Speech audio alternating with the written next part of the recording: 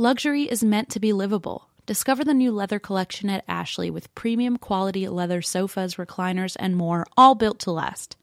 No matter how many spills, scuffs, or pet-related mishaps come its way, the leather collection at Ashley is made with the durability you need for the whole family. Shop the new leather collection at Ashley and find chairs starting at $499.99 and sofas for $599.99. Ashley, for the love of home. Hey, does anyone want to learn French with me? Because I've decided in 2024 that I want to learn French, and thankfully I have Rosetta Stone, so you better hop on it so we can learn French together. Rosetta Stone has the amazing True Accent feature, which is so helpful, especially in French. You get feedback on how well you're actually pronouncing words. Plus, they have 25 languages to choose from. So if you're not going to learn French with me, I'm sure you can find some other people who will learn a language with you. But I'm on the French team this year. Come on, folks, join me. Don't put off learning that language. There's no better time than right now to get started. For a very limited time, and that's why We Drink listeners can get Rosetta Stone's lifetime membership for 50% off. Visit rosettastone.com/drink. That's rosettastone.com/drink.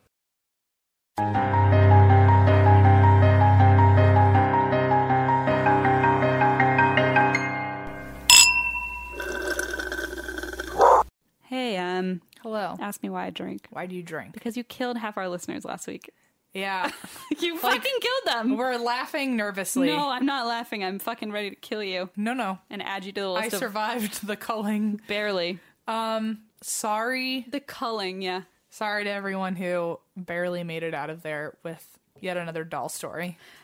I don't... Look, I didn't know what I walked into. This is what happens when I do thorough research. All right, this is why we need the punishment we all get at their like weakest. Like, yeah, not much sleep, not like fully formed ideas. When I don't try, no one dies. So that's our new. Let's put that on a shirt. When I don't try, no one dies. Yep. Or when I try, everyone fucking dies. That will be on the back of the shirt. Oh, okay. Yeah. Yeah. It was rough. And like, I'm just going to be honest and a little selfish here. I'm a little bitter because I had been like saving the Zodiac for so long. And then half the people wrote us like, oh yeah, I quit halfway through M's story. I couldn't listen to the episode. And I was like, but wait, my story's in there too. Which is weird. Like, we both like threw out, we Big hit it ones. out of the ballpark. I mean, you did. I just kind of got... I mean, we both did. I just like awkwardly upstaged you without knowing.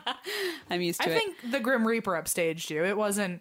I mean, no one... I think a certain someone little baby doll upstaged me, and I'm not going to be upset about it because he's so handsome. We, before we get a bunch of emails, no one has actually physically died. No, correct. No. But knock on wood. I think mentally many have given up. And also many have crashed their cars. So yeah, oops. Everyone can we just make it a rule? Just stop listening to us when you're driving. And also like stop losing its downloads by killing everyone. Like, okay, I apologize. That's directed at you.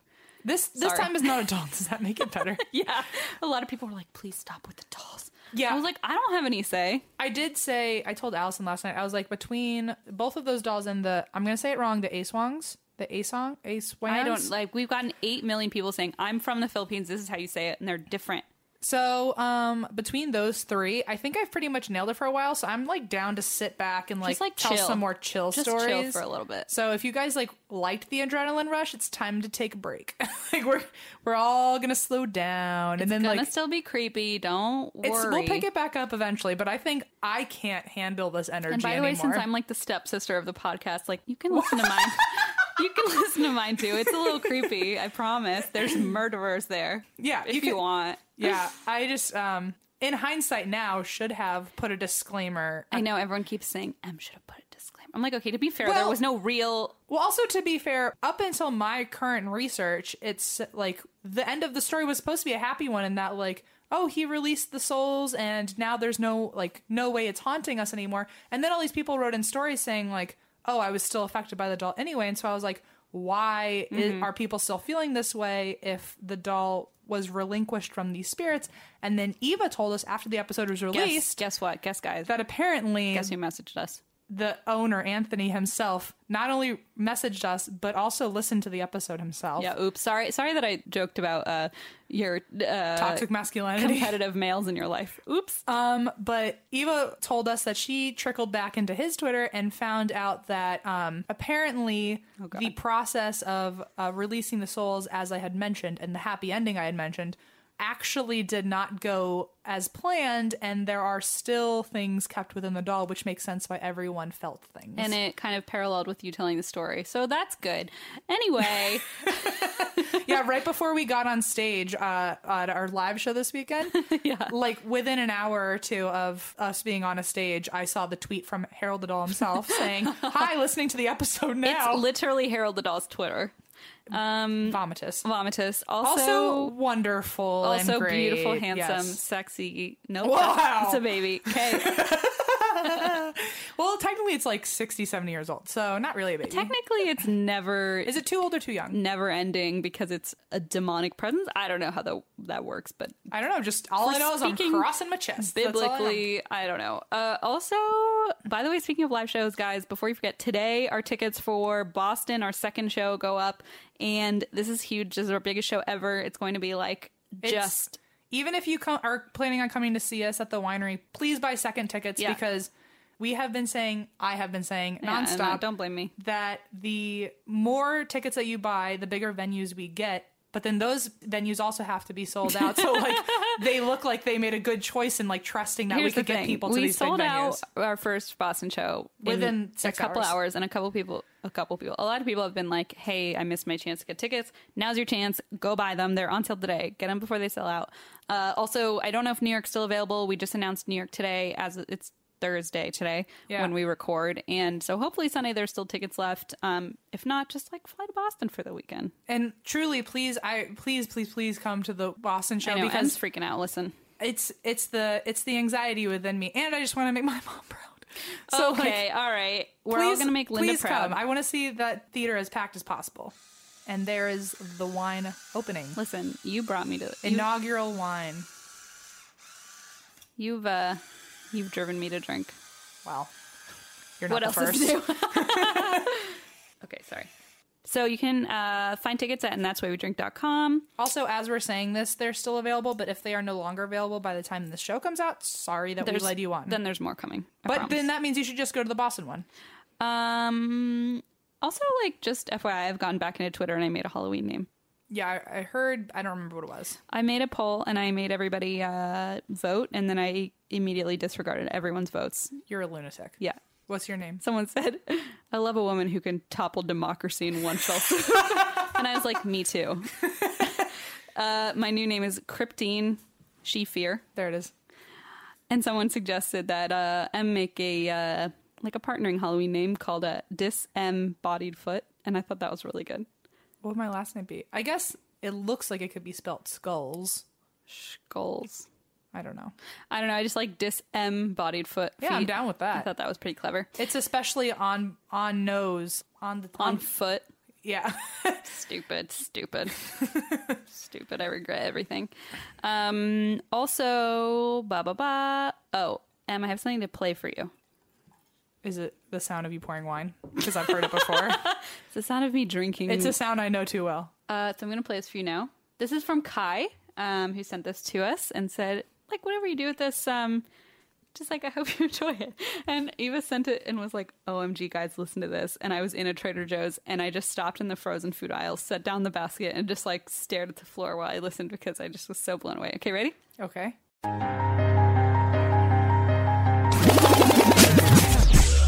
So let's crack into Sorry.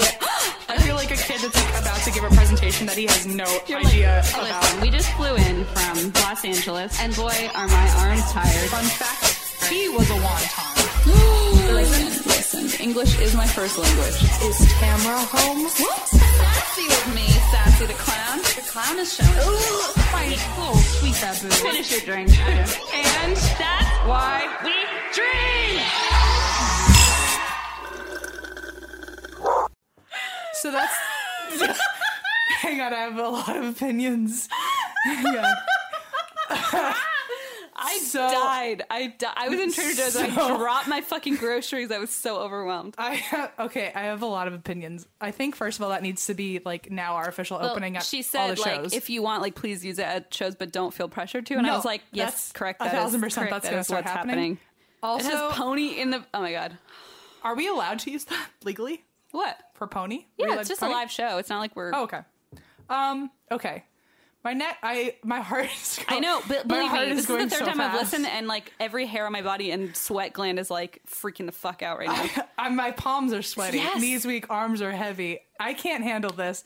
I feel like English is my first language. I feel like at one point, hate myself. At one point, it just kind of sounded like what I imagine, like your drunk memory flashback. correct. Is like. That's me. My memory of It just every episode. sounded like you traveling back to try and understand any reference. Yes, that is the amalgamation of what I remember from this entire year-long podcast. Genius. I mean, truly. the fact that they found like, How don't be much sassy time with did me, that Sassy take? the clown. And then she's like, oh, even if you just listen, like, hope you enjoy. And I was like, How much time Oh did it my take? She had to God. travel back It's to a- all of those episodes, find the exact clips, and then mash them together perfectly. English isn't my first language. They maybe. I don't know who Sassy Kai is. clown. There's other I literally heard myself in there go, ugh. Yeah. So that was every comfortable. sound that we don't even like make fun of, but that's just so like It's a sound I didn't even know I made, Inherent. and now it's in my own theme song. now they just have to add vomitus and then we're good.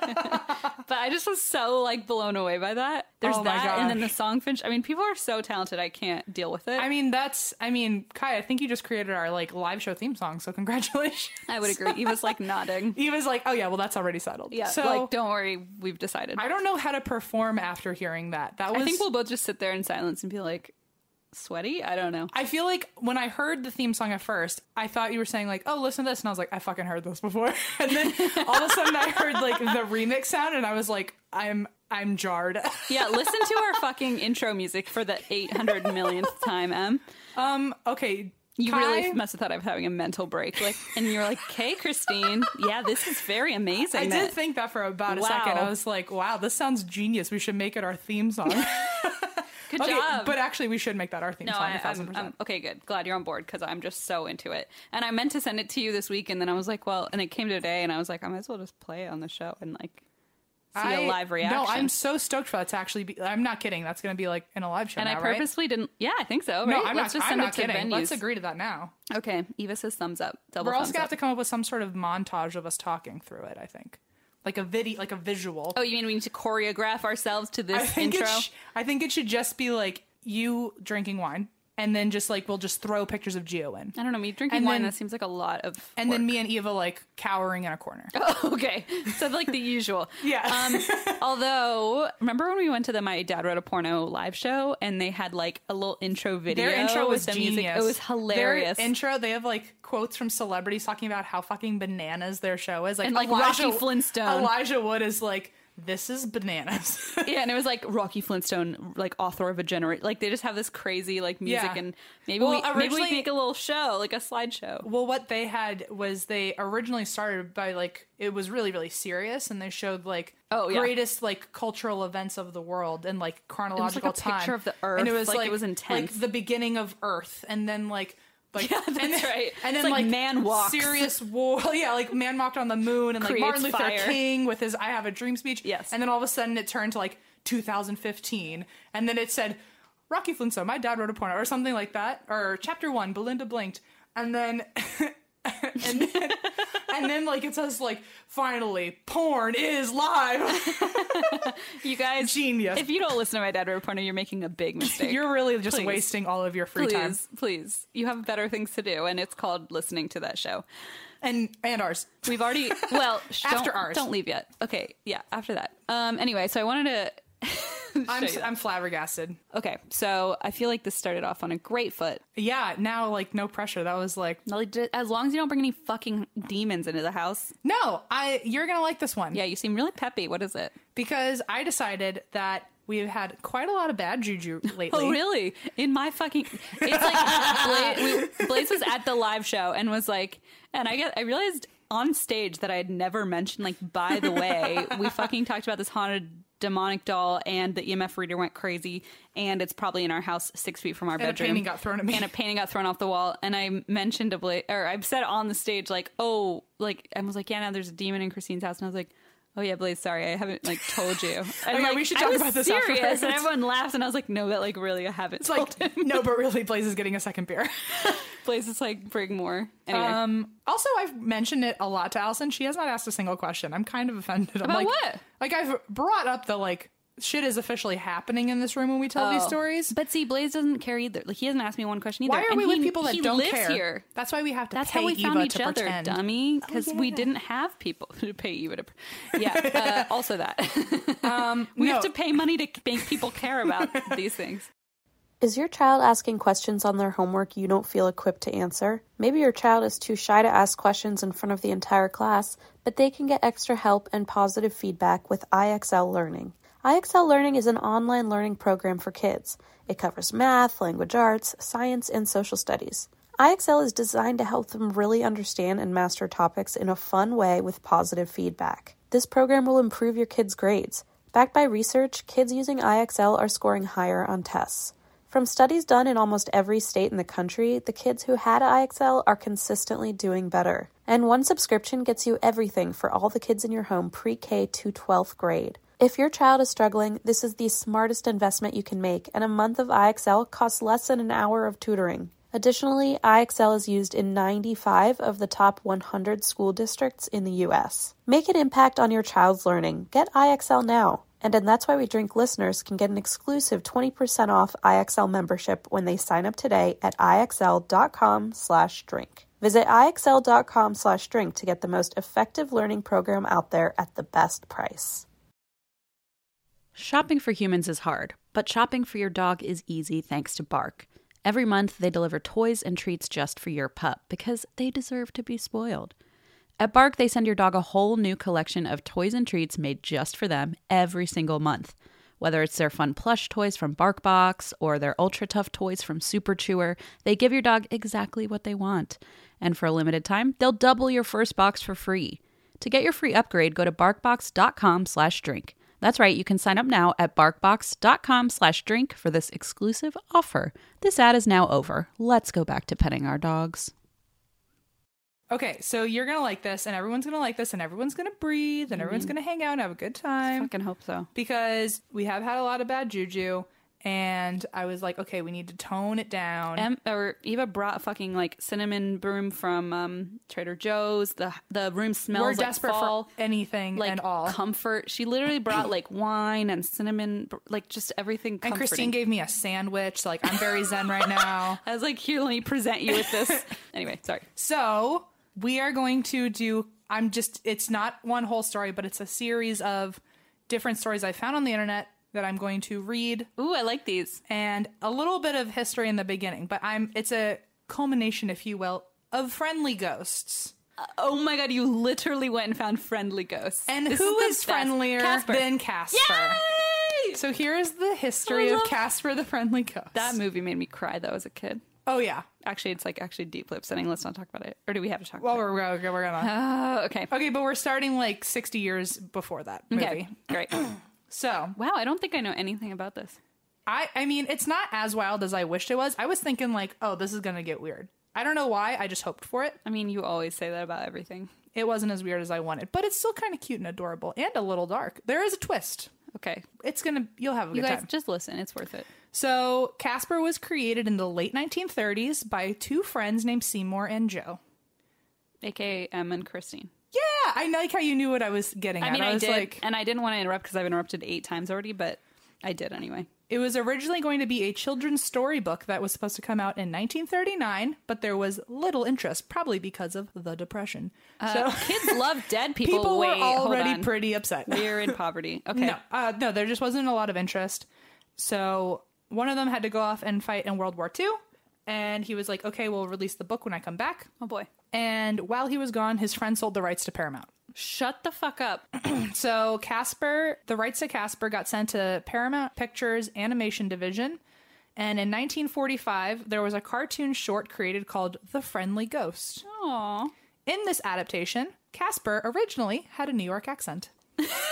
I love that. Love a good fun fact. Love a good Love a good paranormal fun fact. fun fact. In some of the shows, because it was called The Friendly Ghost, it wasn't called Casper the Friendly Ghost. Okay. So they would say like The Friendly Ghost featuring like Casper the Friendly Ghost. Oh. Or in some of the other shows, they would, or in some of the, like, I guess when they were testing it out, The credits also changed originally to The Friendly Ghost, featuring Casper's friendly ghost, which is kind of a little more fucked up in my mind. It reminds me that he's not like, he was previously human. Right. Casper was an entity, and then now he This has is a Casper's ghost. because he has died. Okay. If I die first and we're still in the middle of this podcast, can you start featuring me as M's ghost?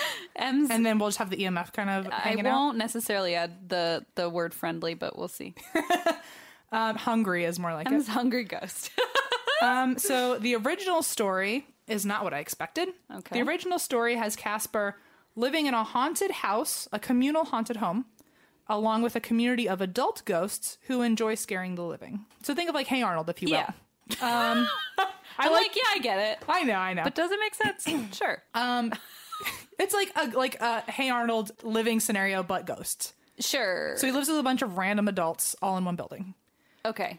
But they're all ghosts, and they, for sport, scare people. Okay. He decides one day that he is done with scaring people. So he packs his bags and leaves and hopes to have a change of heart and begin to find friends instead of scare them. Casper, what an angel. Nonconformist. Right. So the original story is he wanted to go find friends, and so he tries to find animals to be friends with, but everyone that sees him gets scared and runs away. Geo will be your friend. Oh, no, he's a Scorpio. I don't know about that. Geo will. I said it and I was like, I am lying and I know it. So, very upset that nobody wants to be his friend, Casper attempts suicide. What? Reminder, he's already dead.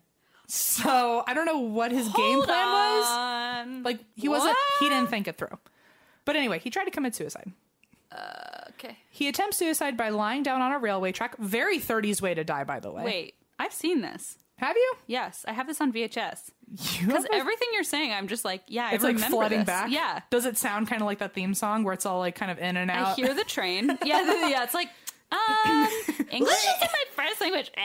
No, I remember him laying himself on the train track, and he had like a stick and bag a thing. bindle. It's called a bindle. Oh, a bindle. Yeah, he had a bindle, and he like laid on the train track. And when I was like 7, my mom was like, "Here, enjoy this film." And He's like, "Here's a ghost trying to be dead again." because the afterlife is still not what you want. Like even after you die, it's still not great. Your spirit will always be restless and never happy. Yeah, exactly. So, And that is our podcast. so he attempts suicide by lying down on a railroad track Fuck. before an oncoming train. And before the train comes, he meets 2 little kids named Bonnie and Johnny. Right. And they were the first 2 people who were not afraid of him. Aww. So Bonnie and Johnny take him home. I love Bonnie and Johnny. And their mom, it's suggested that they're very poor, by the way. Okay. The mom is at first scared of Casper, but while he's there, he accidentally scares the landlord. And the landlord is so scared to have a haunted home that he rips up the mortgage. Oh my God. And just gives them the house.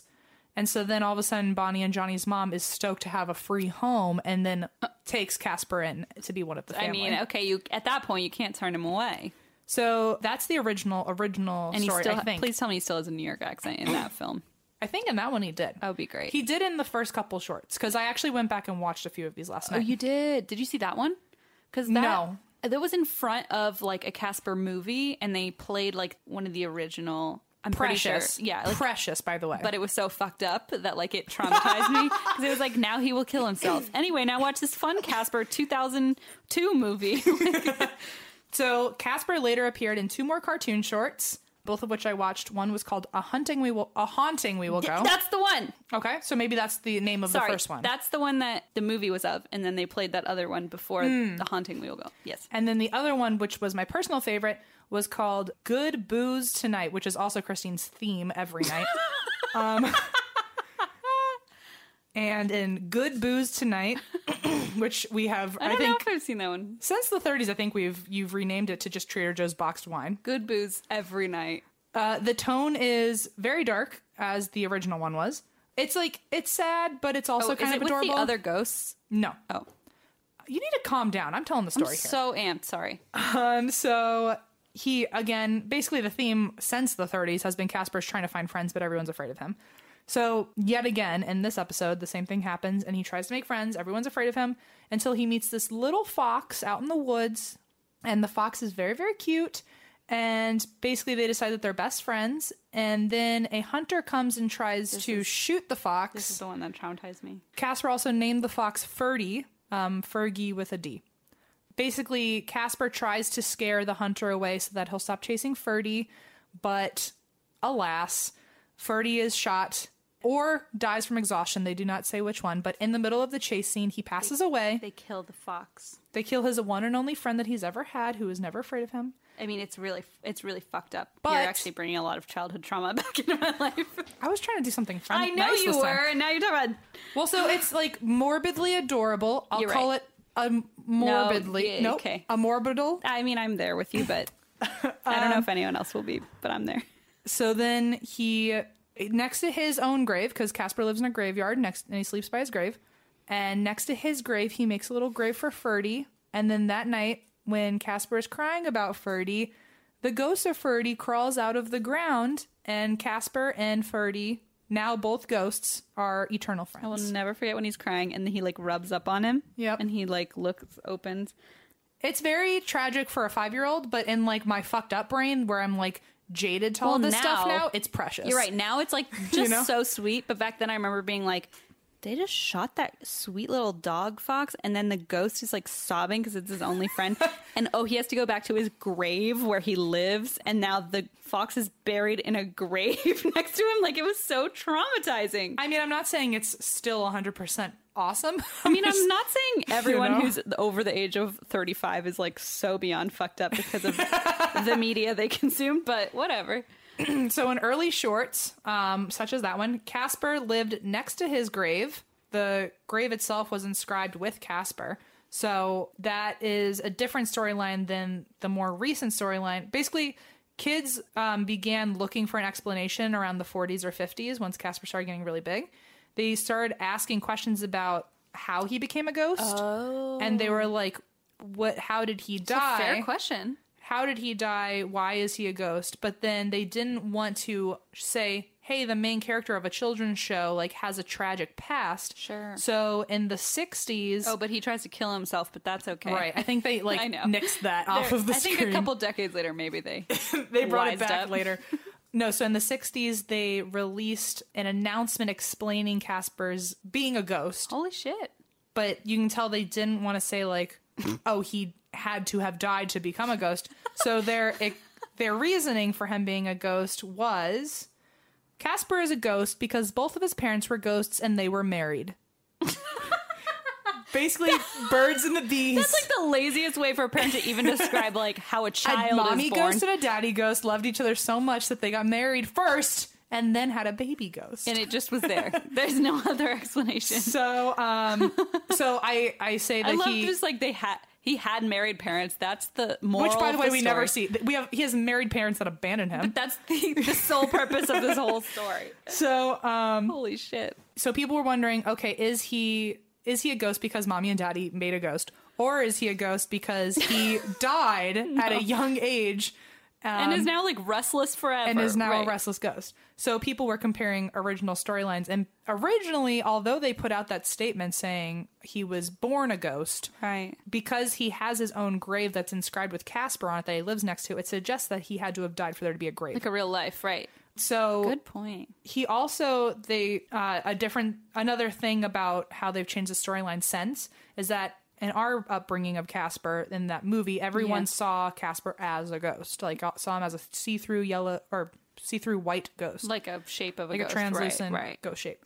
But originally he was invisible and he needed to disguise himself to be seen by human eyes because in a lot of the episodes he would have to dunk himself in paint or put on a tablecloth. Oh. And then once he scrubbed them off, he would be invisible. Right, okay. Which is actually more sad in my mind because that means he was so lonely that he wanted people to see him. And they would just get scared, but he just wanted... It's really fucked up, you guys. But like I said, in the live action movie in 95, people were able to see him without any visual help. And they also address his death. So I don't think I ever saw that movie. you never saw... No, I only saw the VHS of like the 60s version or 50s You never version. saw the Christina Ricci version? Christine, you would cry so hard. That's such a great movie. You guys, when I watched Casper as a kid, he was like trying to commit suicide, and so when the movie came out, and I was Well, I think all the people who were raised with that realized how fucked up it was, and then they grew up and went they to were the like, film "Let's industry and fix created it." this And I think at version. that point, I was already like, "Listen, I can't even watch anymore." Okay, well, we'll watch that together. Maybe we should. Okay. Let's just say we're going to, so we don't get so many emails. No, I will. I will. No, it's actually one of my favorite Halloween I movies. remember it being out, and maybe I did see it. I just don't remember it as You'll well. really as- like it. I promise you'll like it. I think I might have. I don't know, but I'll watch it.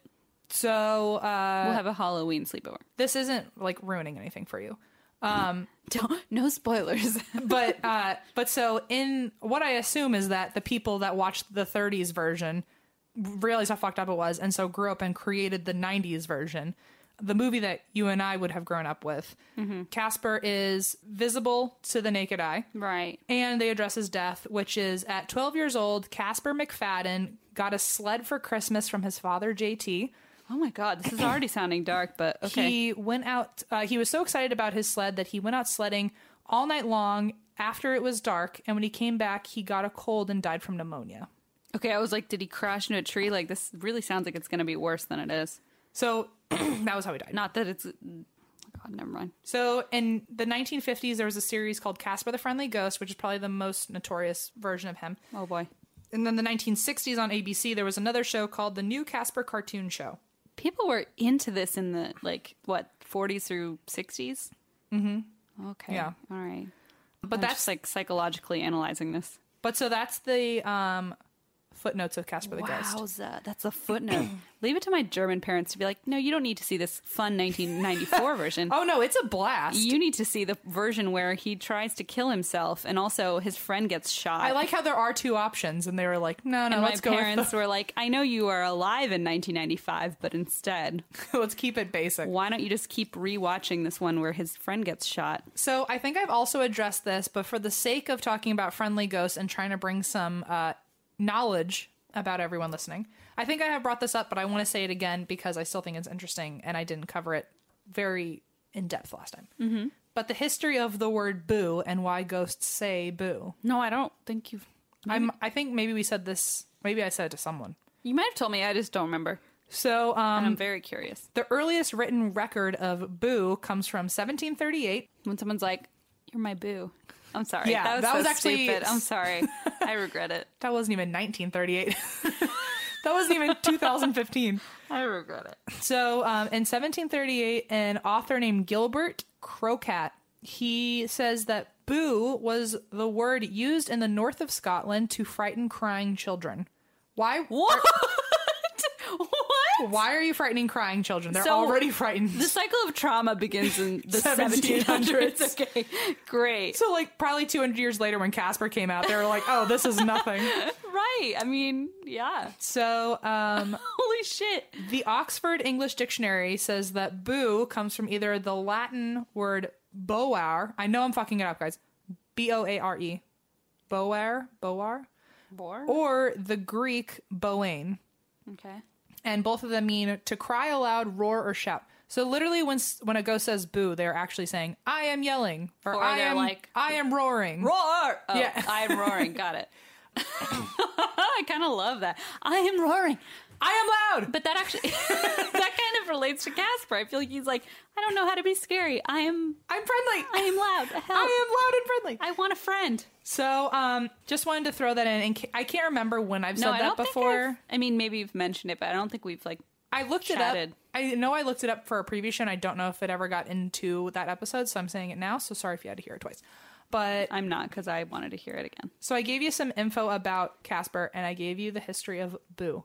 I'm now going to read some of the stories of other friendly ghosts that have been documented. I love this. This is like Halloweeny, but not like super creepy. You know, it's like Listen, none of us need any more creepy. no.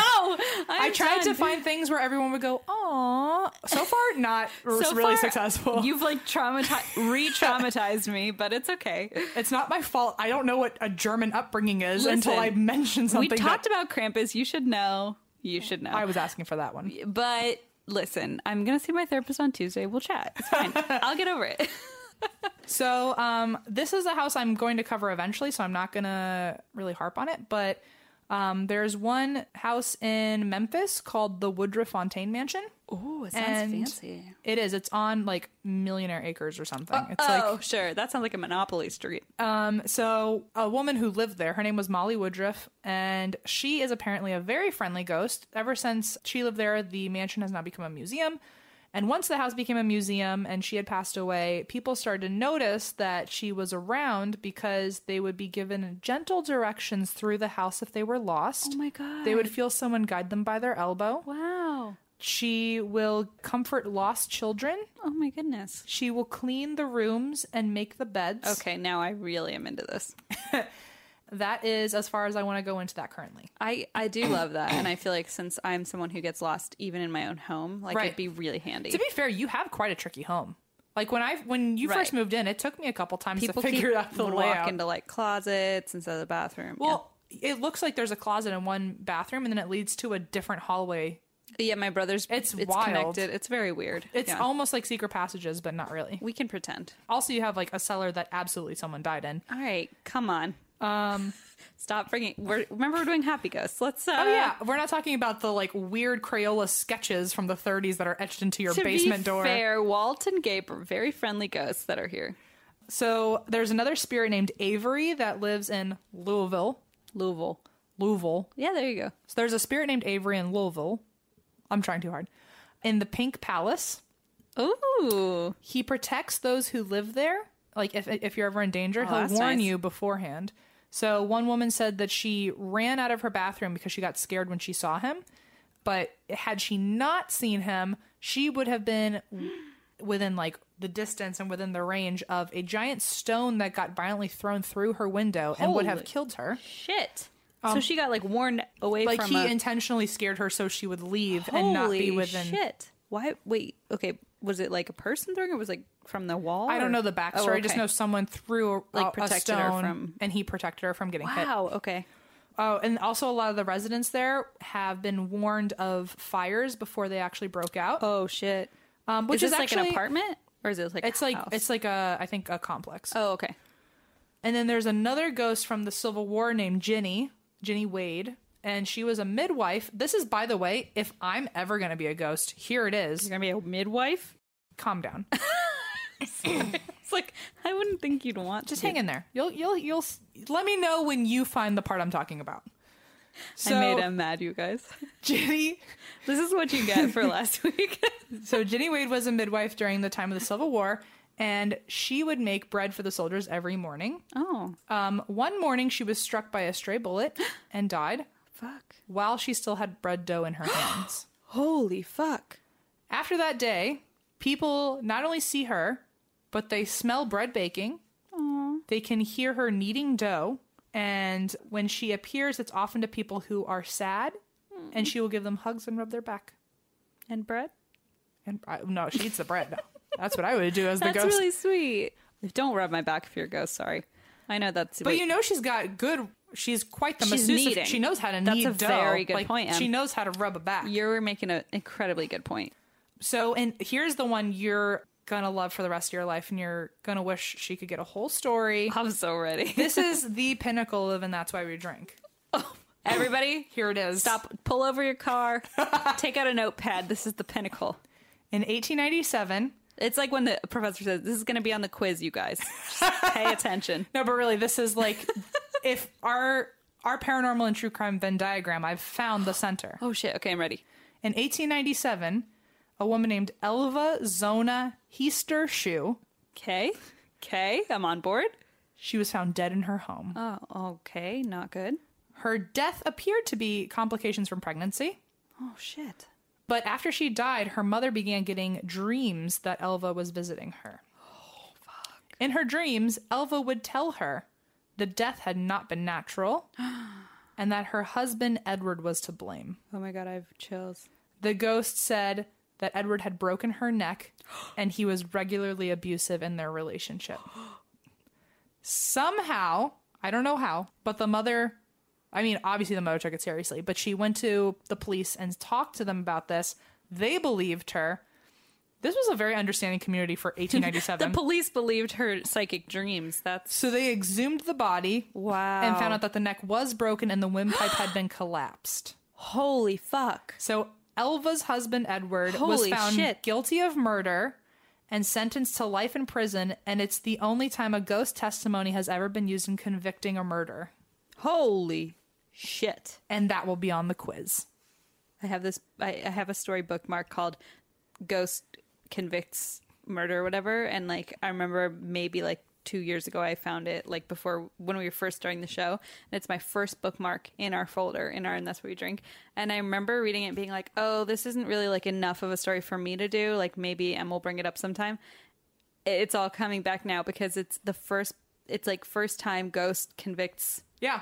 murder or whatever, and I remember thinking that there's not enough for me to do a story on, and I didn't even know the story. I just remember thinking like I'm just gonna keep this because people keep sending it to me. And now it's here. It's made it. So now I've got quick little stories that I found online of other people that enjoyed ghosts. Bonkers, dude. I am just, this is my jam. So these are other friendly ghosts. This is actually, I think this is all from one website. I think it was like a list of like top 10 stories. So I'm going to be reading them verbatim because this is how they were typed into that account. Cool. So in case anyone's wondering. Okay, so one of them says, my best friend was new to the area and her brother committed suicide within the first few days of their move. I had never actually met him, but one day she says, my brother would have really loved you.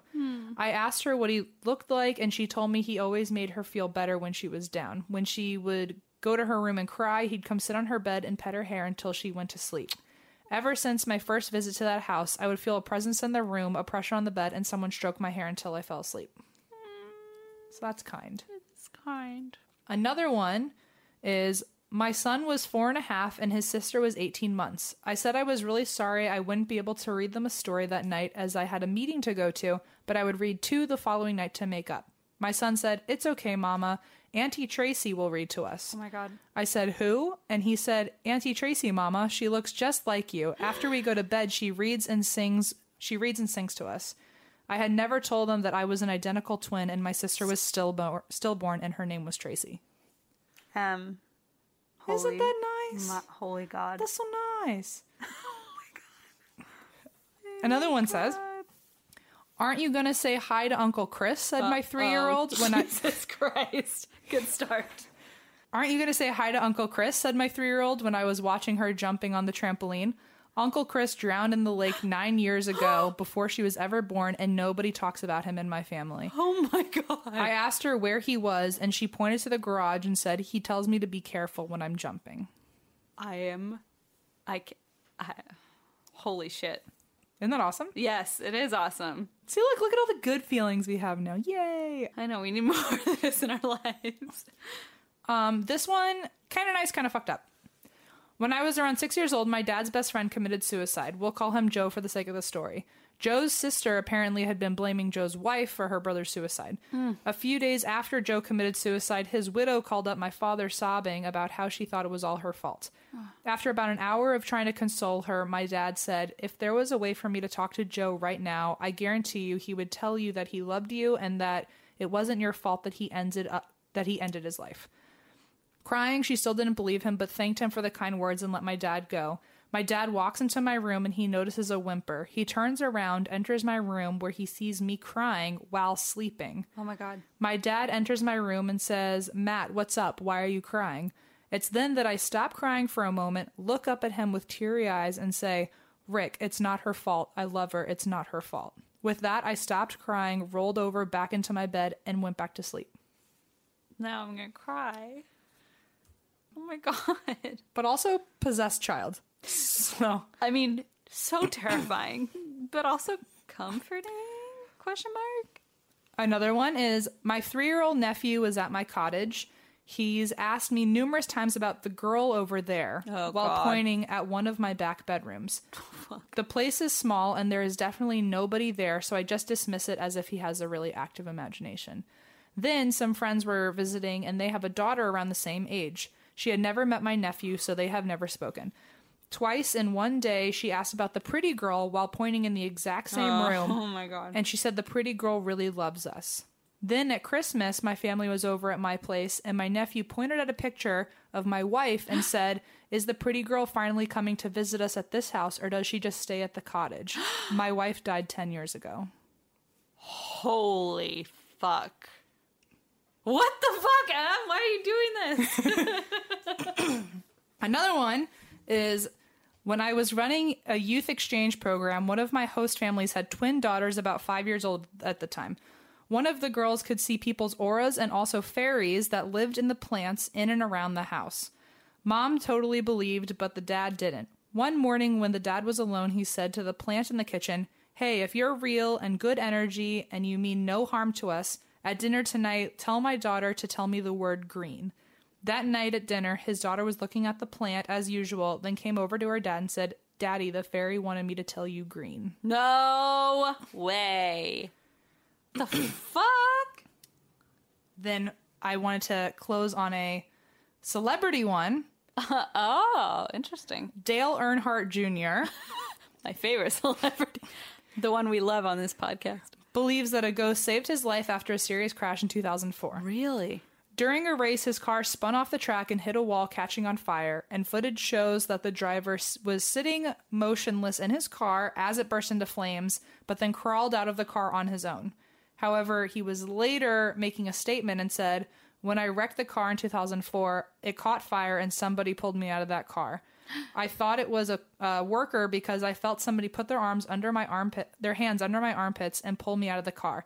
I did not get out no matter what the footage says. I remember going to lean forward to try and climb out, and someone stopped me by grabbing me under the armpits, pulled me up over the door bars, and then let me go until I fell to the ground." Holy shit. But the footage says otherwise. But he's like, that did not happen. Which is weird. I mean, you've heard of things before where they can like manipulate technology. So That's fascinating. Yep. And the fact that like he's not like, oh, adrenaline like hoisted me out of the car and I pulled myself out. It's like, you know, someone else was there. Yeah. And they say, like, I've read stuff about, like, you know, when people say, I heard my, you know, when I was close to death or whatever, I heard, like, a voice saying, like, you have to live, you have to survive or whatever. Yeah. And I've, like, read, like, different stories of, like, oh, that's your own, like, survival instincts, like, kicking in and, like, kind of creating, like, you have to survive. Right.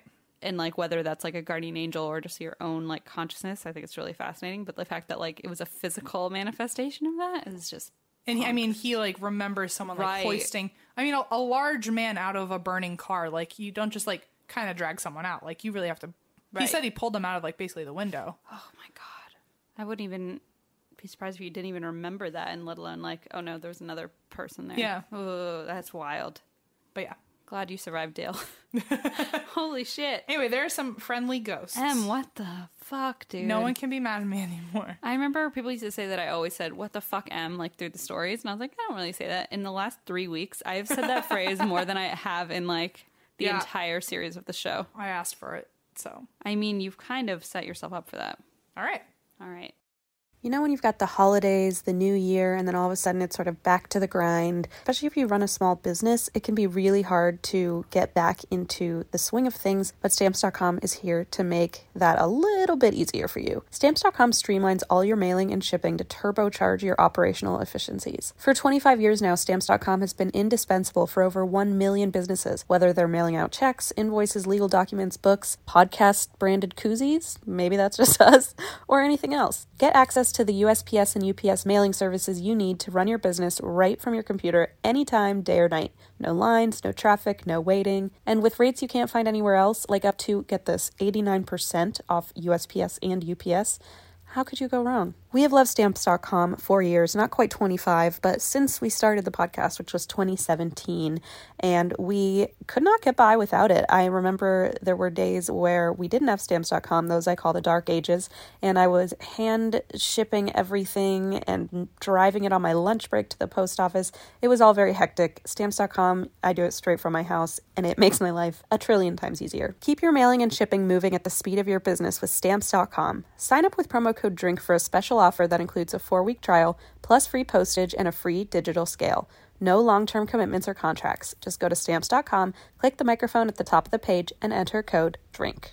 It feels very fitting that Juniper is currently sitting on my lap because we all want our cats to be healthy and happy because when they're happy, we're happy. But because we're not mind readers, we don't always know when they're unwell. And in my experience, cats are not the most, open when it comes to sharing their woes. And there goes Junie. Literally jumped right off me. So helping us keep tabs on our cat's health is just one reason you should use Pretty Litter. Pretty Litter's ultra-absorbent crystals trap odor instantly. No more cat bathroom smell, thank God. Pretty Litter's super light crystal base also minimizes mess and dust. Plus, the crystals last up to a month, which means less scooping and fewer trips to the garbage can for Blaze, because that's his job. Here's the coolest thing about Pretty Litter. It changes colors to help monitor early signs of potential illness in our cats, including urinary tract infections and kidney issues, and Pretty Litter ships free right to your door in a small, lightweight bag. Pretty Litter has changed the game. The litter box is right near Leona's room, and so it is very delightful to not have that litter smell all the time when she's taking a nap. Plus, we can rest easy knowing that Juniper and his little kidneys are healthy. Pretty Litter helps keep tabs on my cat's health and keeps odors down. You and your cat are going to love Pretty Litter as much as we do. Go to prettylitter.com/ATWWD and use code ATWWD to save 20% on your first order. That's prettylitter.com/ATWWD, code ATWWD to save 20%. prettylitter.com/ATWWD, code ATWWD. Terms and conditions apply. See site for details. Welcome back. So Em was like, hey, let me show you some happy ghosts, and then made us watch the Casper thing that traumatized me as a child. So we're here, and I'm in a great place mentally. And listen, we're not going to call my therapist, but Just talk about your murder. 'Kay. That'll make you feel better. will it? I don't think so. This is the story of Jack Gilbert Graham. I do not know him. It was not the one. Okay. Eva was like, I think I know who you're going to talk about, but maybe not. Guess So we not. don't. No. Okay. Got it. Nice try, Eva. Because I just mentioned that I had originally heard the story on My Favorite Murder like a year ago or over a year ago or something. Gotcha. And so she was trying to like play back and see if she could guess it. So this is the story of Jack Gilbert Graham. Like I said, heard about this on My Favorite Murder a long time ago, then stumbled upon it and watched an episode of Investigation Discovery's A Crime to Remember on this topic, season 1, episode 4. And it is a wild ride, Can't wait. as Em yawns. So, can't wait. This is what I'm saying. Maybe we should start switching off who goes first, because I feel like every time I go, you're already like... You know what, though? If this is the last time we're doing this at night, though, if we do it during the day, I'm not going to be yawning. Fair. So 87 episodes in. Finally, We cracked the case. Finally, I won't yawn through my story. Okay. This is the story of John Jack Gilbert Graham. He was born on January 23rd, 1932. Okay. Shit. What? I didn't do a horoscope. I put it at the end and then I didn't search it. Oh. Is he he's a Capricorn? No, that's not Capricorn. That is Aquarius? Aquarius, yeah. Thank you. If you could find one that kind of like fits this, like, you're the best. Okay. So he is an Aquarius. Mm-hmm. I do love a good Aquarius, though. I do love an Aquarius. Yeah, me too. I feel like Gemini and Aquarius are a good match. Gemini's like the A's and the L's and don't like the S's. Right. But apparently, whatever. Yeah. Aquarius is good. Aquarius is good. Let's just leave it at that. So he's born in Denver, Colorado, 1932. He was born as the second child of Daisy Graham during the height of the Great Depression, which, by the way, we've talked about the Great Depression more than... We've literally, I think we talked about the Great Depression for about 20 minutes before we started recording. Then I brought up the Depression and Casper. And now I'm bringing up the Depression. All the way. By the way, I found out from my father a while ago. I think this may or may not be right. But my great-grandfather and his family during the Depression sold pencils and like half-eaten apples. like apple cores, right? Just to make a penny or two. What a wild story. Yeah. I cannot imagine. Can you imagine them like selling apple cores on the side of the road and being like, someday our We're gonna make descendants will sit in a fucking room with air conditioning, eating candy and talking about like how horrible my life was while right. nervous laughing. Ha ha ha. like talking about hilarious ghost cartoons that traumatized everyone. Right. They were happening at the same time as those. How fucked up, man. So he was born during the height of the Great Depression, and his father... Great time to have a baby. Great time. Great depression, great time, great everything. Great. I mean, why use the word great? Okay, doesn't matter. So his father died of pneumonia in 1937. Like Casper. Correct. Maybe his dad was Casper. Oh. I don't know his name. Oh. Casper Graham? No. Nope. Okay. So 1937. So Daisy sent him, Jack, her son, to an orphanage due to their poverty because she couldn't take care of him. Right. They were like selling their children back then, right? Well, I don't think it was necessarily like selling their children. It was just, Well, I know there's orphanages, but there was also, I remember seeing a picture in my history book growing up that like they actually had like children for sale and would leave their children on the stoop and were like so desperate for money. They just thought like, yikes. Our kids will be better off with someone else with money. Please give us money and take care of our children. It was very fucked up. But also, like, I had a history book that called the Civil War the War of Northern Aggression. So, like, I don't really know how accurate it is. Buy one, get one, Apple Course. Hashtag Virginia, so it's fine. Purchase of one child. Whoops. Oh. Anyway, may or may not be true. We might have to, like, take it to Snopes or something. Okay. We'll see. We'll see what everyone fucking sends us. We will see. Whoops. Okay. So, we are here. She sent him to an orphanage because she couldn't take care of him. She was pretty young, I think, like in her 20s. In 1941, she married, and a lot of people were sending their kids to like orphanages or care homes because it was either that or let them starve. Right. You know, there was a hard decision. But in 1941, Daisy married a man named Earl King, who was a very wealthy rancher. And she was suddenly living on this ranch. She was living a super prosperous life. Nice. Yeah, like finally had wealth. And she decided to leave Jack at the orphanage and not bring him home. I was going to say, did she bring him back or? Nope. Okay. In fact, she left him there for 13 years. When Daisy's third husband, that rancher, Earl King, died and left her his inheritance on top of everything else. Nice. Daisy became a successful businesswoman, but despite her newfound wealth, she still left Jack at the orphanage. Yikes, that is no good. No good for 13 years, while she and Jack's older sister, by the way, lived comfortably on the ranch. And the sister got to stay home and live with her. So only one of them is in the orphanage. The other one's got to come back. Yeah. Yowza. Not good. So it gets worse. Why? I mean, we're only at the beginning of the story. BTW, there's more.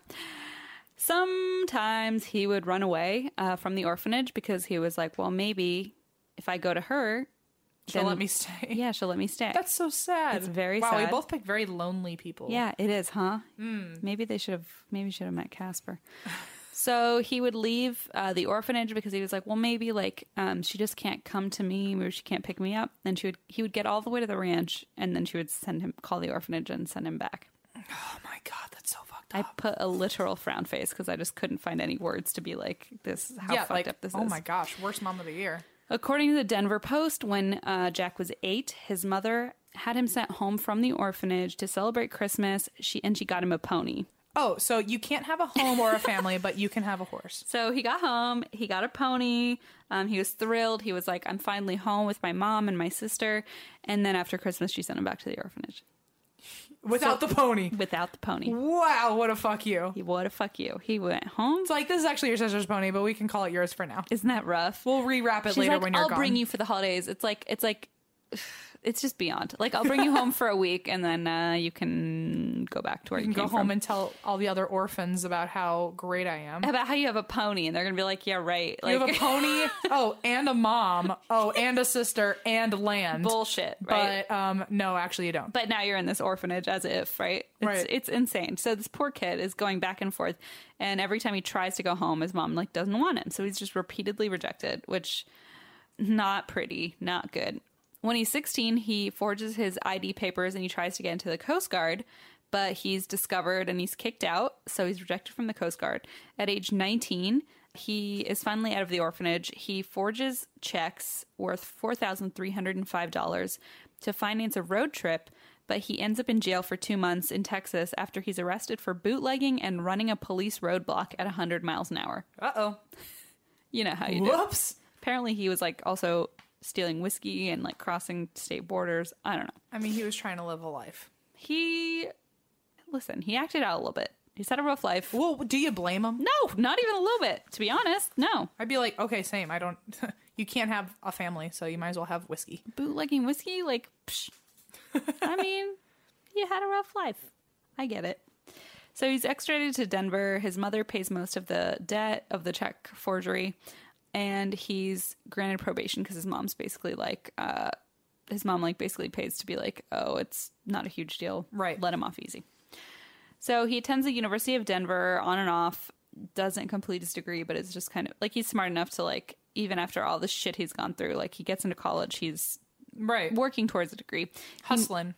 He meets his wife, and her name's Gloria. In May 1955, he opens the drive-in, like a drive-through restaurant, or a drive-in where you like drive and you park and people bring you Right. food, basically. And it's called Crown. Like a Crown- car park?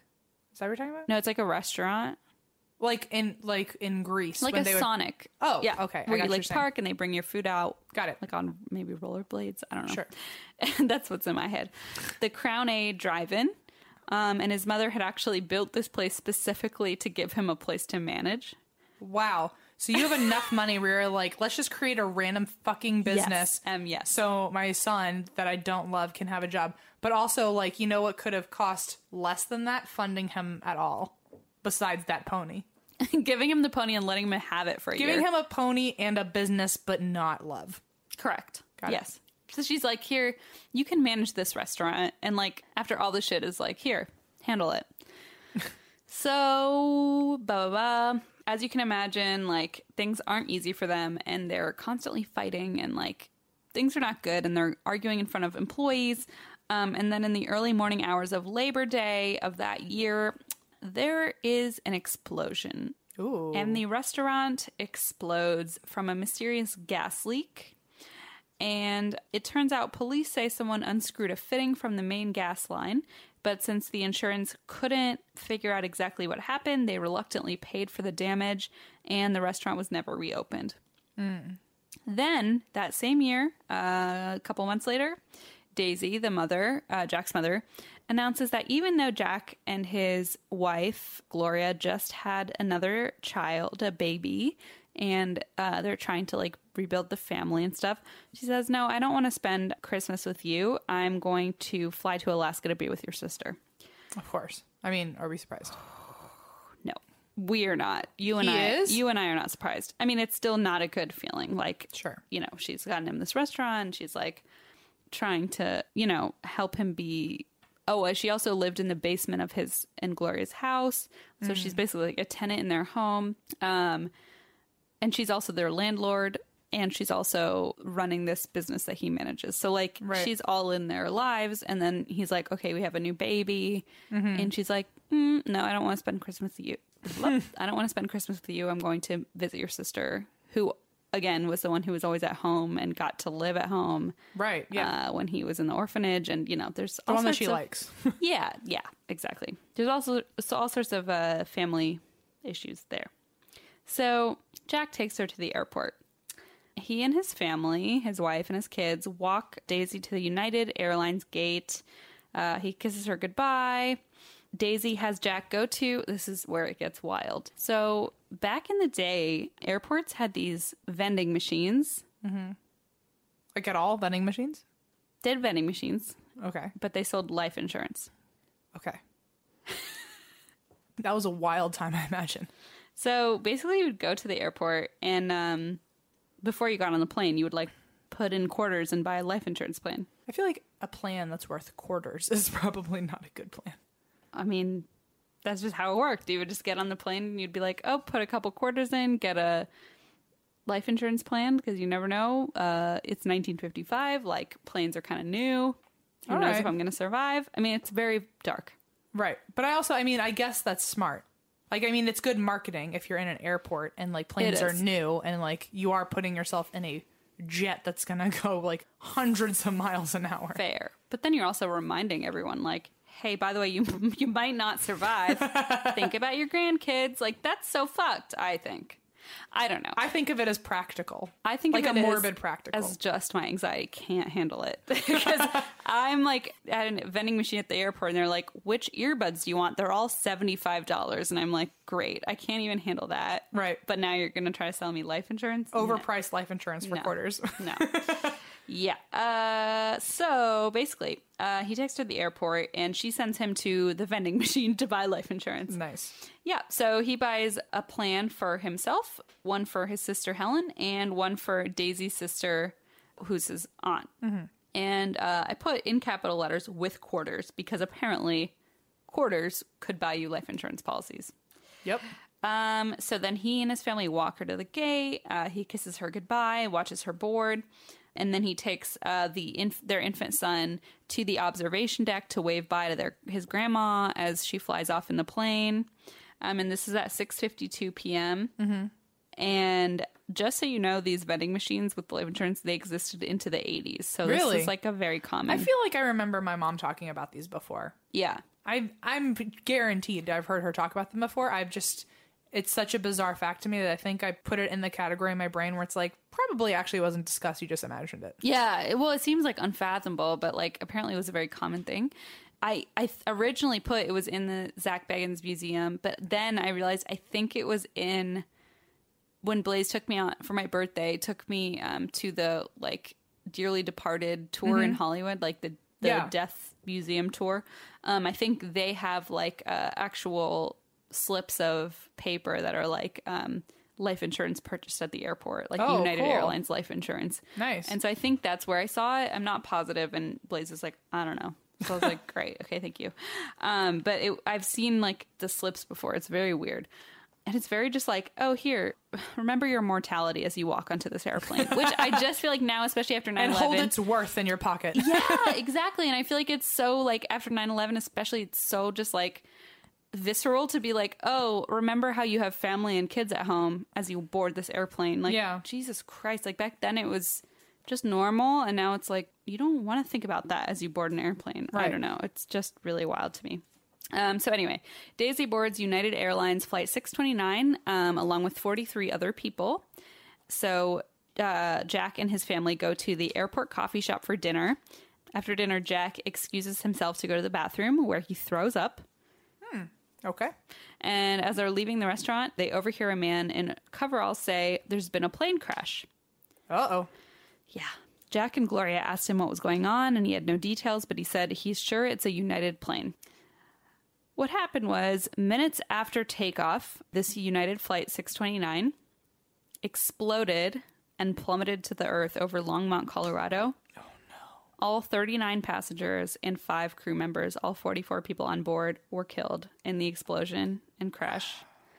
44 people in total. The victims ranged 13 months to 81 years old. Oh, no. It's not good. In the episode of Investigation Discovery, they talk about like how it was this young boy, like 13 months old. It was his first plane ride ever. And he was going to see his dad, who was stationed in Okinawa and had never met his dad before. And his mom was taking him to like the base to visit. And then this one 20-something-year-old was like moving to Portland for his new job. And there were just all these people who like either, and I guess United had like recently released like a big advertising plan of like to try to like lure people away from train travel to air travel. Yeah, whoops, that's not going to work. Yeah, to say like, oh, well, this is the new mode of travel. So a lot of people on this plane had never flown before. Jeez. It's just not good. It's really, really, really, really, really fucked up. And there was like a woman who's 22 and pregnant, like flying to see her family. Like it just was really bad. So all 44 people, unfortunately, were killed. They talked about like the plane crash itself, and I guess it crashed in a place like a residential place, so people like heard the crash and went outside and saw actual plane seats with bodies in them, like in their yard. Yeah. And since the plane exploded in the sky, it wasn't a normal crash where it crashed and then like the debris spread from there. It was like it exploded in the like sky. It rained. Exactly. So it like spread out much further than It's like bodies rained. Yeah. So it was like a much farther spread debris and disaster than usual. My ex's dad used to, well, he still does, but he investigated airplane crashes. Oh. That was his job. And so like I remember some of the stories he would tell about like, you know, just you see It's just bodies dark. just It's slumped dark. over. It's really rough. Oh It's my dark. gosh. Yep. Yeah, they showed like charred like airplane seats that Yeah. had like people in them. I mean, it's really fucked up. Ooh. So it was actually America's first like commercial airline crash. Like it was a huge deal. Like it was Like the the first first time. crash. Yeah, it was the first time this has like happened ever. So it was like hugely sensational, and it was like I mean, every single person on the plane died. This was unfathomable. It was something that like no one could have expected or like prepared for. So immediately the FBI is like on it and is like trying to, there are 44 people dead. Like this is Colorado's biggest mass death up to this point in the history of the United States. So the FBI shows up and they're on it immediately. And they said in the show that like they would walk around like trying to collect all the debris, and it's this huge radius, and they would have investigators shine a flashlight every time they found a body. And this one guy said like it was just like lights all over this huge, enormous like plot of land. People were just like turning on flashlights. It's really, really fucked up. And at this point, field agents were like trying to figure out what happened. They have no idea. They basically start going passenger by passenger and going to all the doors of relatives, coworkers, like anyone, friends, neighbors who knew all these 44 people that were on this plane because they don't know where to start. And they start asking about seriously sensitive subjects like, do they have suicidal tendencies? Like, what are their what's their mental health status? Like, do they have relationship troubles, difficulties at work? Like every little thing. And imagine like being someone who just lost like a loved one or whatever, and you have like FBI interrogating you. So it's just like hugely invasive for a lot of people. Right. And also at that time too, no one was asking questions like that at that time. Suicidal tendencies. I mean, you don't talk about that kind of thing. Yeah. Right. So at this point they have realized that like this is not an accidental crash. Something happened. Right. So they went through the plane and they were like, well, maybe it was... was there security at this point? Not really, no. I wonder what like a TSA system even looked like then. Like you just show up and go on the plane? There's no TSA, yeah. Wow. So they really like, went from nothing to everything. To 8,000%, yeah. Wow. So they're like, well, it's not a fuel tank, because I thought maybe the fuel tank exploded. That was their first thought of like, well, it must have been an internal issue with the plane. Wasn't. So then they find like some debris and they smell firecracker and sulfur, and they're like, okay, this smells intentional. And so they're like, something happened.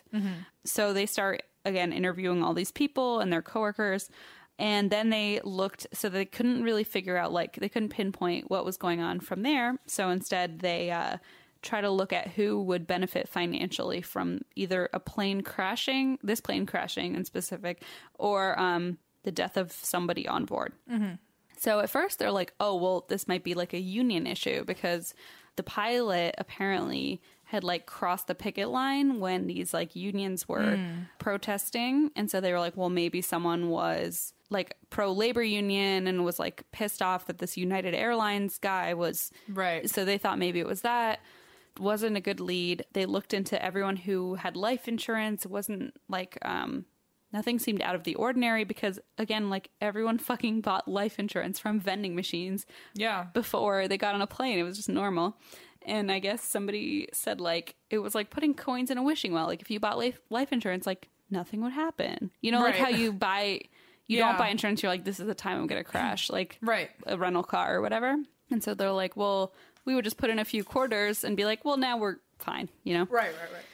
So their next step is to track down the luggage. So they find this like Samsonite suitcase, and they're like, this is where it smells like sulfur and explosive. So they decide they need to find where the suitcase came from. So basically what they did was the FBI interviewed baggage handlers who had loaded the plane, and they were like, at this time, like they didn't track who put which suitcase on. Like, there was no system. Nothing. They just fucking put them on the plane. Like, you know what's so weird is that as you're talking about this, I just watched the Undercover Boss episode today of Frontier Airlines, and they were talking about like bag handlers. Shut up. And like how they each like every person has to like write down exactly how many bags and what type of bag. Like they have a whole system for just bag handling now. So yeah, and this at this point they didn't even know who like. Right, they were like, maybe the bag got there. Who even knows whose bag this is? Like, they don't... Right, they have no system at all. So, basically, the FBI just, like, happened to strike gold with this, because it just so happened that one of the handlers had lost his keys while they were, like, loading the bags in the original city. I forget what city it came from. Very convenient, on the way to Denver. So, when the plane landed in Denver, they were like, okay, let's take this whole cargo load off to see if we can find these keys. So they unloaded all the luggage from that specific cargo hold, which was number 4. And then when they couldn't find the keys, by the way, they never found the keys. Ew, that's still kind of morbid, like just fishing through like dead people's clothes and just a bunch Well, this was before. Oh. No, this isn't. Sorry. This was the plane had like traveled through like 3 or 4 cities. And then by the time it got to Denver, I thought you meant post crash. No, I was like, oh god, no, really no, digging through some of like. Oh, definitely no. Okay. So it was like when they landed in Denver, where Jack's mom got on the plane. Got right. So they had where they bought the insurance. Exactly. So they had taken all this baggage out of number 4, and then since that one was empty, they were like, okay, well, everybody who put baggage in Denver will just go in number 4. Got it. So they were basically able. It's a little confusing, but they were basically able to figure out that only the cargo 4 was only filled with baggage from Denver, and there were only 3 bags. Okay. So only 3 bags. Can you imagine? Can you imagine? And of the 3 bags, only 1 had been extremely heavy. And they just interviewed the people at the airport, and there was like, the woman was like, yeah, this one was just like super heavy. It belonged to this lady. Like she just remembered that it was super heavy, and she had to pay extra to like load it onto the plane. Exceeded 50 pounds or. Yep. No, it literally by 30 pounds was like too heavy for the plane. So she had to pay extra for it. And they were like, well, this is the only one that was heavy enough to hold a bomb. And that person was Daisy King. Oh. So she was the one that happened to have the heaviest bag out of Denver in cargo 4. So do they think she did, or do they think Jack? So they went to her family's house, and they were like, what is going on, right? So Helen, Jack's sister, says, my mom has always had like suicidal tendencies. She's had like volatile mood swings. She's kind of gone back and forth, like, and they explained, like, she was kind of not a great mom, like, she kind of abandoned Jack, and, like, there was just all this shit. So they were like, holy shit, like, maybe she truly loaded the plane with these explosives and was like, oh, this is my way out, Yeah. And she had also told Jack to, like, buy life insurance before she got on the plane. She gave him the quarters to be like, go pay for this. So they start going down that path. And then people, while they're researching this, people who knew the family started reaching out to the FBI and telling them that they should look into Jack, her son. And they said he and his mother would often have screaming matches in front of employees at the restaurant. And it turns out Jack had actually been working for the same insurance company that had insured the restaurant when it exploded from that gas leak. Ooh, remember? Yeah. Just so happened he had worked for the insurance company and had actually benefited from all the insurance money and had received it. So they were like, let's go down that path. So they looked into him, learned about the forged checks and like the whiskey that he had stolen and all that shit. So they decided to start researching his home and his family life. So they go to his house and they decide to talk to Gloria, his wife. And basically they say, is there anything at all? So they have him outside, and the one guy's like, let me go inside for just like a glass of water. Right. And goes to talk and to like the wife. also to interrogate. And also, let me like get secrets out of you. So he goes to the wife and he's like, hey, so like, do you remember anything from that day that like maybe your husband doesn't remember, that might be super small, that like maybe he forgot? And she's like, no, I don't think so. And he's like, anything that like maybe he didn't mention. And she goes, oh, well, there is one thing. Like, it's really sad because he was doing such a nice thing for his mom. And they're like, well, what is it? And she's like, well, he hid a present in her suitcase. There it is. It's just like, oh, there is one thing. What? And it's just so sad because you think it's the 50s, like, just so innocent. Like, he hid a present in her suit. Like, it wouldn't even occur to her at this point. Like, it just didn't even cross her mind that, like, that's so sad. That could be incriminating. It was just like, oh, yeah, he left her. It's just so tragic. He left her a gift, and then it got, And she never got to open it. Exactly. So they were like... It opened itself. It opened it for her. Yeah. So basically they were like, oh, really? So he hid a present in her suitcase that apparently he wrapped in Christmas wrap because, again, he said he was going to visit his sister instead of stay home with him and his newborn baby. Mm-hmm. So he wrapped her a nice gift in a Christmas package. So the FBI immediately goes through Jack's house, all his belongings. They find the life insurance policy he bought at the airport, and they realize that it's worth a lot more than he initially claimed, because a lot of people buy these for a couple quarters, these policies, but they're worth like the minimum amount. Turns out he put like a shit ton more money than he said. He bought, at the time, a $37,500 life insurance policy, which today is $343,000. Wow. Just for himself, like if something were to happen to his mother. Then they start going through his stuff. They find spools of copper wire. And he's like, no, we use that at the restaurant all the time. Okay. And they're like, nope. So they go to a nearby hardware store and like show a lineup of photos, and the guy at the hardware store is like, no, that's the guy I sold this to, and it's him. Mm-hmm. And he said, oh, by the way, I also sold him dynamite. Oh, well, that'll do it. Talk about those early like Casper cartoons, just like dynamite on a railroad. Like, it just sounds so cliche. Also, let's talk about like old school honesty in front of cops. Yes! Oh, yeah. There was no technology. It was just an honest word that got the job done. Totally. And also just like honesty of like, oh yeah, here you go. Here's some dynamite. Oh yeah, by the way. You just give me $5 and I'll remember back when you just go buy dynamite? Here's some wire and dynamite. Right, like, yeah. Jesus. I don't need to know what you're going to do with it. Oh, you're going to the airport tomorrow? Here's some dynamite. Like, what the actual fuck? Oh, not funny, but also no, like... but this is literally what happened. It's true, it's true. It's like, take care. Just beyond me. So, I mean, but at the time it was just so beyond concept that you would even do something like that. So anyway, they interview him and they interrogate him, and it does not take him long at all to confess. He basically breaks down that day and is like, yeah, this is what happened. Mm-hmm. He describes the bomb. He gives details that were confirmed by investigators. And he tells prison doctors, he's put in prison, he tells doctors that, quote, he realized that there were about 50 or 60 people carried on a DC-6, which is a type of plane.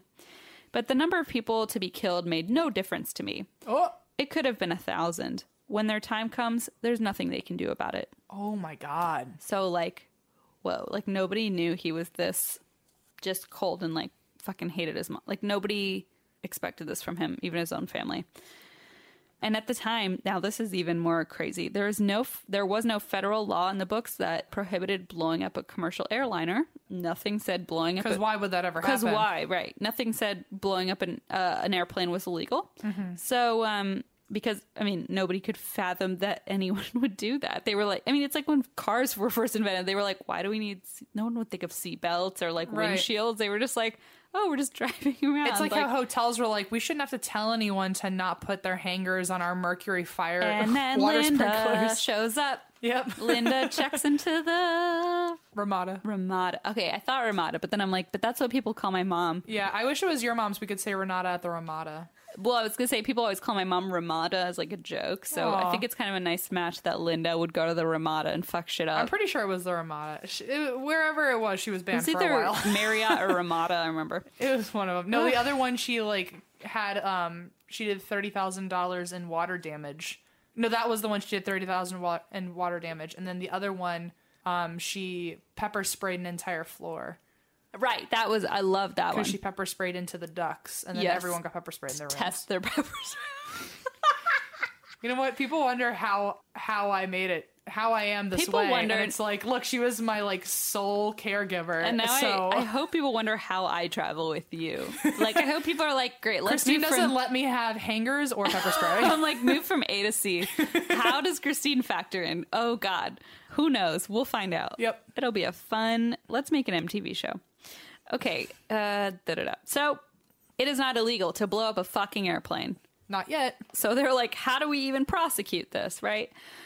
So there's literally... Would you just give him like 50 death sentences or... No, he was... Okay. 50 counts of murder? He was sentenced for the murder of his mother. And that's it? That's it. Because they could not convict him for the murder of these other people. Why not? Because it was not in the books to like... that blowing up a plane. Couldn't they just use whatever law had already been created about bombs in general? No, because it was like he intentionally wanted to murder his mother. So they were like, okay, so he intended to murder her and he did that. But he also brought down a plane, which killed these other people. And that just wasn't even on the books. And there was just there was literally nothing they could do. Wow. So He was not convicted for their deaths, but he was sentenced to death. Okay, well, I mean, at least something. it happened. He ended up killed 44 people and didn't give a shit. Right, karma came back. Yeah. So he attempted suicide in his cell. It did not work, so he's put on 24-hour watch.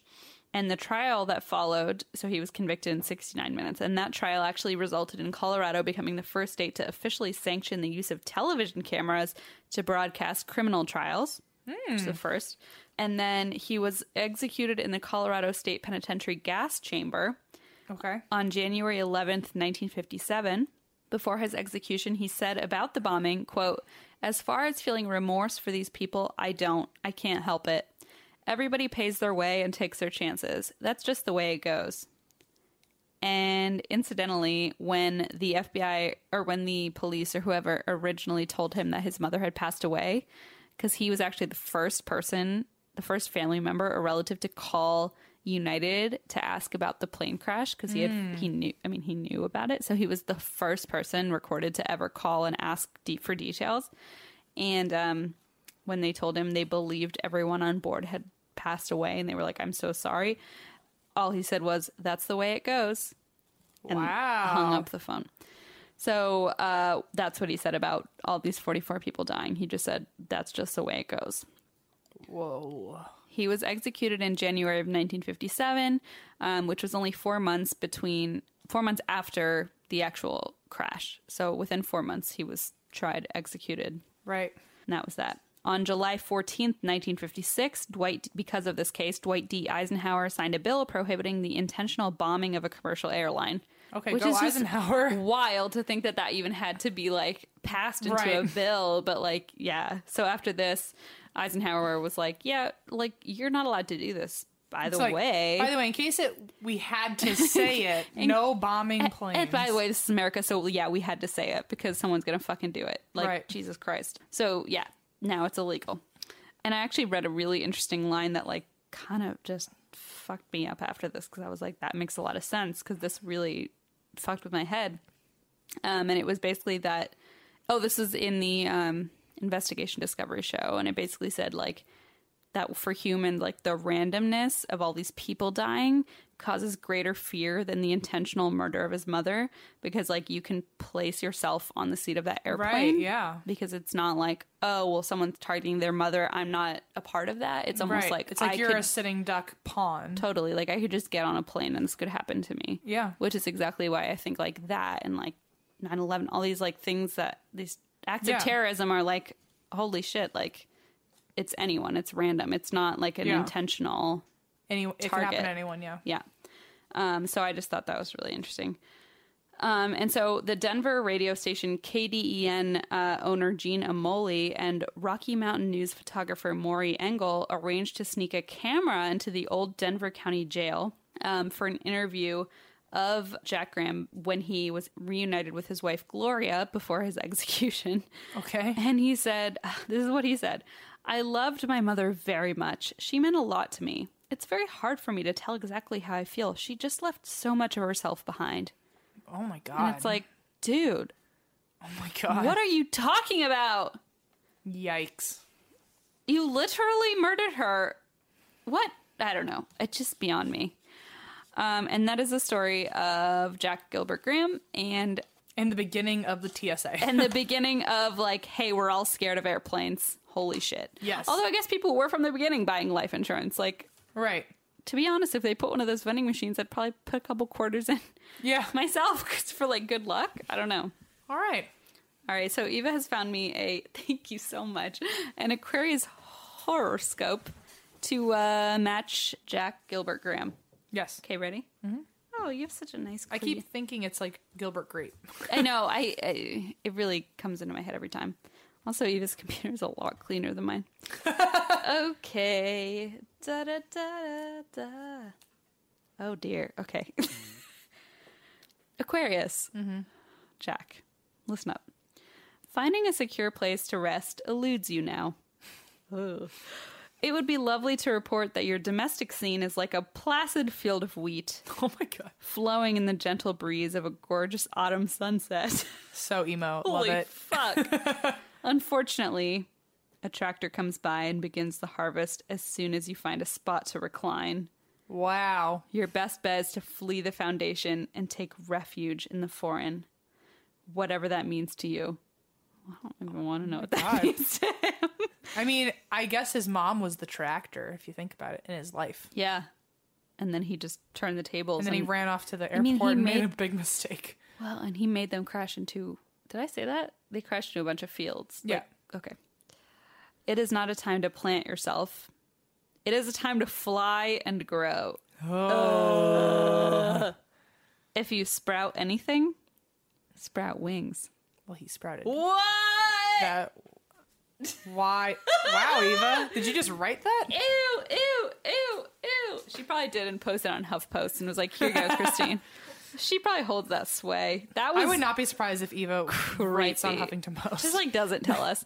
I actually meant to add like another creepy fact is that he had actually set. So he actually, when he built the bomb, he put like a kitchen appliance timer on it because that's like went back in the day you had to put like an actual like crank timer, and he put like a 60-minute timer.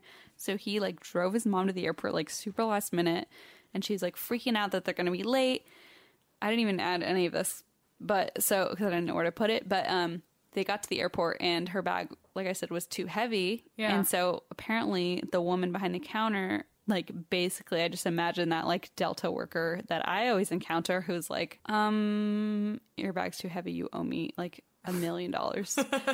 So apparently she told them they owed $27, which like, wow, for now is a lot of money. So I don't know, like back then that was a lot of money. Yeah. And she's like, your bag is 30 pounds heavier.